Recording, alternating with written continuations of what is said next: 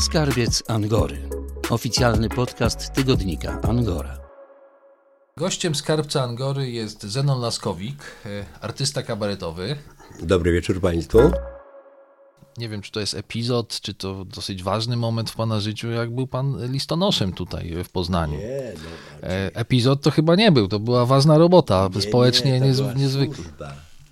To była służba mundurowa. No naprawdę, to była służba, bo gdyby to nie była służba, tylko zawód, to bym się na to nie zdobył. Natomiast zaczęło się od tego, że przyszedł ten listonosz, który tu obsługiwał nasze osiedle. I ja go zagadałem w ten sposób, że no wreszcie świetną ma tą pan czapkę z orłem w koronie. No, swój za opłotkami chodzi. A on mówi, a pan chce mieć taką czapkę? Ja mówię, no a pan w czym będzie chodził? Ja mówię, nie, to nie, wie pan, nie ma chętnych do pełnienia tej służby i w związku z tym ja mówię, co pan mówi? Nie ma chętnych. To tutaj cholerny świat idzie na niepodległość i nie ma chętnych do pełnienia tej służby. Ja mówię, krótka rozmowa z żoną. Ola, jak to Ola, rób co chcesz. Ja mówię, pójdę sprawdzić to do naczelnika. Poszedłem. Ja mówię, że chciałbym, właśnie jest taki moment, że chciałbym pełnić tę służbę na powierzonych rejonach ku chwale III Rzeczpospolitej. Ale tu muszę Pana o genezę zapytać. W jakim był Pan wtedy momencie swojego życia? Nie wiem, nie było roboty estradowej, miał Pan, nie wiem, jakieś problemy osobiste, zdrowotne. Skąd pomysł, żeby zostać listonoszem? Bo to dla wielu było szokujące. Cały czas, jak się ten temat pojawia, to ludzie wzruszają ramionami i nie wiedzą, o co chodzi. Proszę to wyjaśnić, ma Pan wielką okazję teraz. Skończyliśmy ten tryptyk. Przedszkole, szkoła, uniwersytet. Oddałem pieniądze z tego kredytu. Zaniosłem klucze do estrady, bo to było na Woźnej, i podziękowałem i po prostu poczułem się wolny i z pomysłem, co dalej. No i wakacje żeśmy spędzali w Łazach. Tam chętnie jeździłem, ponieważ jak się dowiedziałem, że są studenci z filmówki, no to postanowiłem z nudów, żeby coś zacząć tutaj robić. Jakieś przedstawienia, jakieś show, sztuka kabaretowa, prawda? Pamiętam, przy ognisku zaczęliśmy dyskusję, co jest trudniejsze, sztuka kabaretowa czy sztuka teatralna. Skończyliśmy o 18:00, zaczęliśmy dyskusję przy ognisku, skończyliśmy przed śniadaniem o 10:00. No a to byli ci, którzy, no to zdolniachy, oprócz Zbyszka Zamachowskiego był Czarek Pazura przecież, Wojtek Malajka, prawda, tutaj Adrianna Biedrzyńska, były, które kreują dzisiaj. Pytałem Pana o listonosza, to się jakoś wiąże, tak? To było przed rozpoczęciem tej pracy? To znaczy, taki zbieg okoliczności to też był, prawda, tutaj, że on przyszedł, ten listonosz, i dał mi tutaj, strzelił mi tutaj gdzieś do głowy. Sobie myślę, no a teraz jest taki czas, żeby odpocząć, nie? Żeby po prostu naładować się znowu pomysłami. Bo człowiek czuł się taki już wyczerpany w ogóle. Ile lat Pan pracował na poczcie? Prawie 10. 10 lat to było pełnienie służby na powierzonych rejonach ku chwale III Rzeczpospolitej. Zawsze to mówiłem z takich przygód. I to jest kolejny raz intuicja mnie nie zawiodła, żeby spróbować tej służby, ponieważ jak zaczęła się Solidarność, to ona się zatrzymała gdzieś tam na górze. Ona nie zeszła na dół. I w tym momencie, jak ja zobaczyłem, jak ja w konfrontacji z adresatami po prostu zorientowałem się, że tam cały czas ta mentalność PRL-owska. Nic się nie ruszyło, nic się nie zmieniło. To ja myślę, to tu jest pole do popisu, więc próbowałem jakoś tak tą wolność przekazywać adresatom po prostu. Z lepszym lub gorszym skutkiem, ale próbowałem te dialogi też zapisywać sobie, jakie one były, powiedzmy, bardziej udane lub mniej udane, ale zapisywałem sobie te dialogi, a potem wykorzystałem to, jak wróciliśmy. Przepraszam za niedyskrecję, ale napiwki dostawał pan? Miałem taki przypadek z adresatem, który po prostu zawsze tą dychę dawał. Ja mówię, wie pan co, bardzo pana przepraszam, ale ma pan tak skromną emeryturę, że niepotrzebnie co ty mówisz? Ja decyduję, nie ty. Masz, to ci się należy i wcisnął mi. Dobra. Adresaci byli pana sąsiadami. To jest niesamowite. No, pan tych ludzi często spotyka do dzisiaj, prawda? Tak, oczywiście. No, pamiętają w ogóle. Na początku pomyślałem sobie tak, 8 godzin, nie, bo to był pół etat, 4 godziny w rejonie, to ja sobie obskoczę tutaj, kontakt z publicznością będzie na innym poziomie. No. I w tym momencie gość mnie zaskoczył, ponieważ dzień dobry, Poczta Polska. Ja mówię, wie pan co, mam dla pana tą adresowaną, rejestrowaną przesyłkę, trzeba podpisać, nie? I on zobaczył mnie i mówi, dobra, wie pan, ja te kawały znam w ogóle. Jak pan nie weźmie tych kamer, to możemy się spotkać w sądzie. Ja mówię, wie pan co, ja naprawdę jestem listą. Wie pan co, ja te numery znam, no. I trzasnął drzwi i musiałem po prostu z naczelnikiem przyjechać,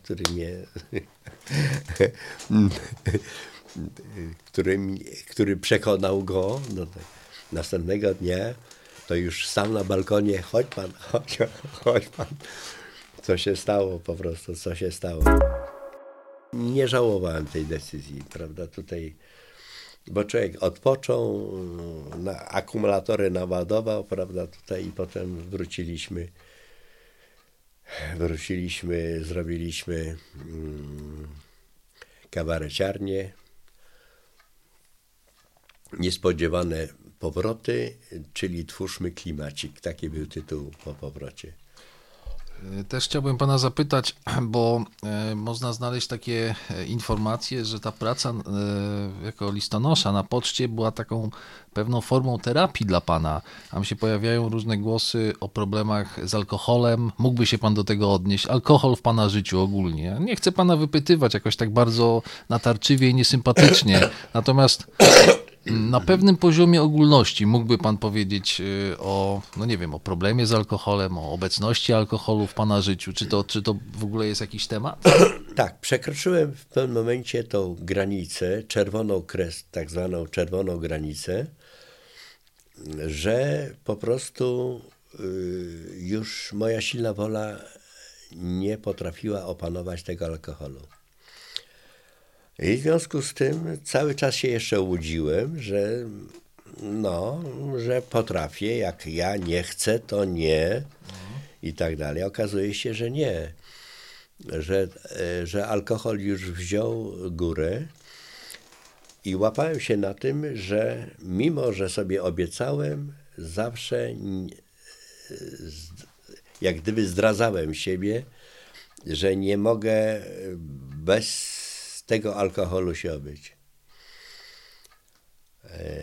No, preteksty były różne, żeby się napić, prawda, tutaj z kolegami.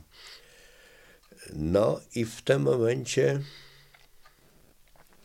momencie złapałem się na tym, że trzeba będzie coś zrobić.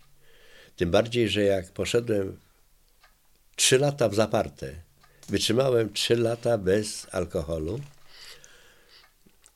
i pamiętam, jak gdzieś tam graliśmy w piłkę chyba, gdzieś ktoś przyszedł, taki kolega jeszcze z uczelni i mówi, słuchaj, a gorąco było, to był lipiec, mam browar, nie? Ja mówię, słuchaj,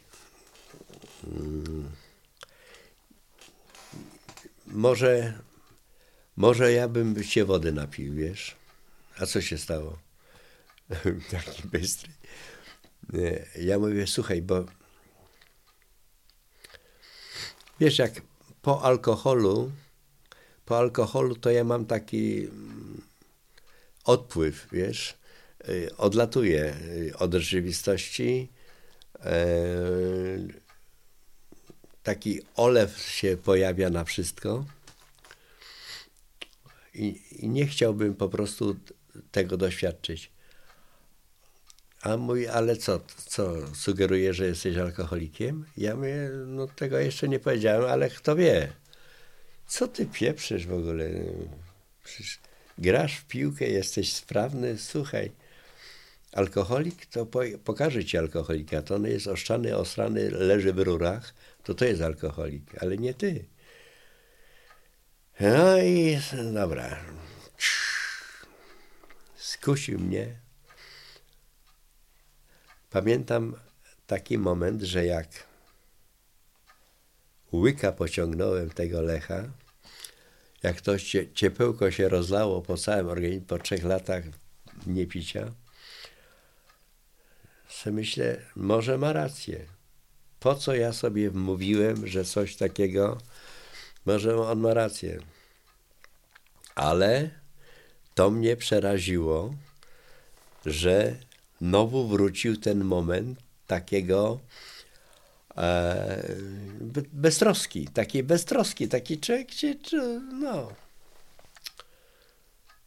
no to w tym momencie się przeraziłem i pamiętam, jak to wszystkie te wiadomości szybko się rozchodzą i zadzwonił do mnie kolega i mówi, słuchaj, słyszałem, że wczoraj zapiłeś ostro, a przecież 3 lata nie piłeś.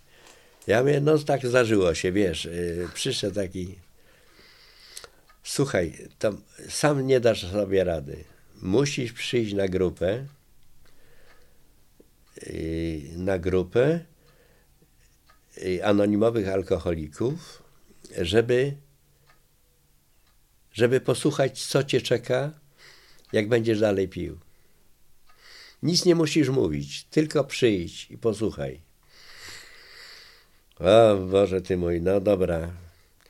W końcu zdecydowałem się, ale też po drodze idąc, to sobie wyobrażałem, jakie to towarzystwo będzie tam w ogóle się działo.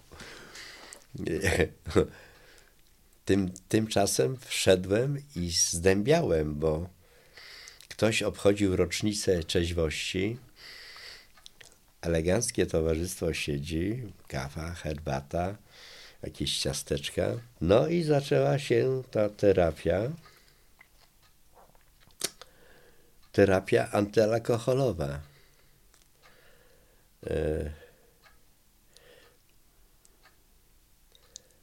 No i to już, że tak powiem, minęła mi 30. rocznica bez alkoholu. Doszedłem znowu do siebie i myślę, że to był taki ostatni moment, ostatni dzwonek był, żeby po prostu stanąć w prawdzie.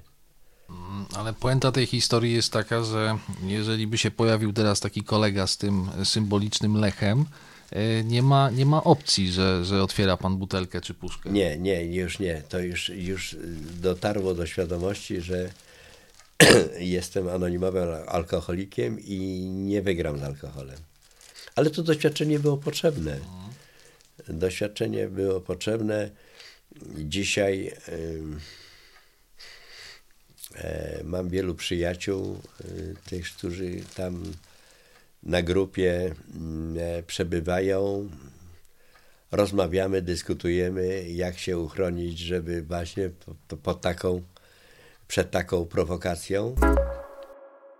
Jak przychodzi jakaś prowokacja gdzieś z tego, może drinka, coś tego, nie, ja jestem alkoholikiem, wie pan. Niech pan nie prowokuje, bo panu wszystko wypije w tym barku za chwilę, jak. Panie Zenonie, bardzo, bardzo tutaj dziękuję panu za taką otwartość. Tak jak pan o sobie opowiada, to takie może 2 słowa podsumowania. Te pana talenty kabaretowe to wszyscy znamy od lat i podziwiamy i dziękujemy za te różne emocje i śmiech po prostu w telewizji.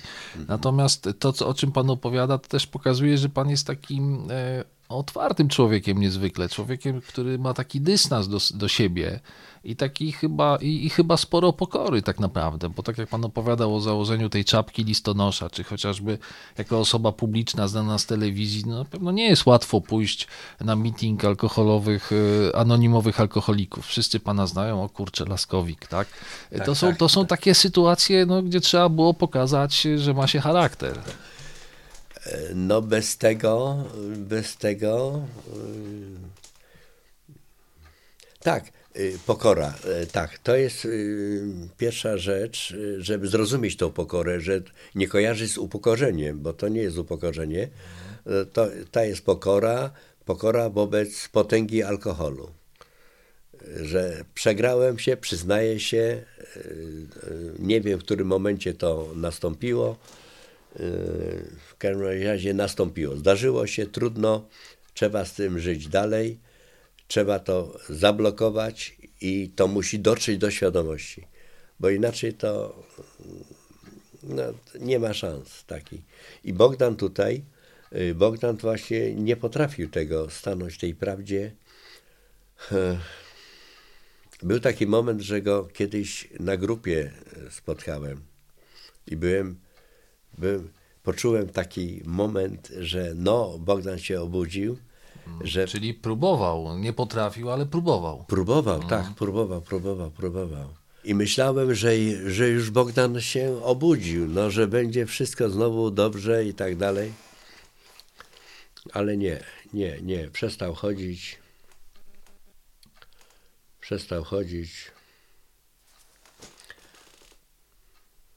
No i potem te tragedie, co go spotkały,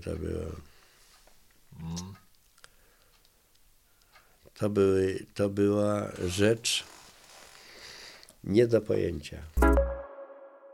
Człowiek na Twitterze pisze tak. Paradoksem jest to, że tacy artyści jak Fedorowicz, Laskowik i Anda Hołdys, którzy kiedyś inteligentnie punktowali komunę, dziś stoją po stronie obrońców esbeckich emerytur, przeciwników dekomunizacji i starych postkomunistów. Syndrom sztokholmski czy starcze zidiocenie? No co ja mogę na to powiedzieć? Mam zupełnie inne skojarzenia. Zupełnie inaczej. Ja myślę, że właśnie wróciła ta mentalność z komuny, mentalność komunistyczna. To wszystko jest znowu powtórką historii. Tu mam drugą wypowiedź. Proszę powiedzieć, czy to jest prawda, czy fałsz. Po Poznaniu swego czasu chodziła anegdota, jak to pewien wykładowca AWF-u wchodzi na zajęcia, nagle dostrzega na sali Laskowika i mówi, no nie, wybierajcie, albo zostaje ten jajcarz, albo ja. Albo co? Albo zostaje ten jajcarz, czyli pan, albo ja, czyli ten wykładowca. No, studenci mieli wybierać, na kogo stawiają. A nie, to nie jest nieprawda. To nie, tak się nie zdarzyło, tak. Laskowik ze Spoleniem żartowali, że jak rzucimy jedzenie i picie, to będziemy żyć w dobrobycie. A, no tak, to wiadomo.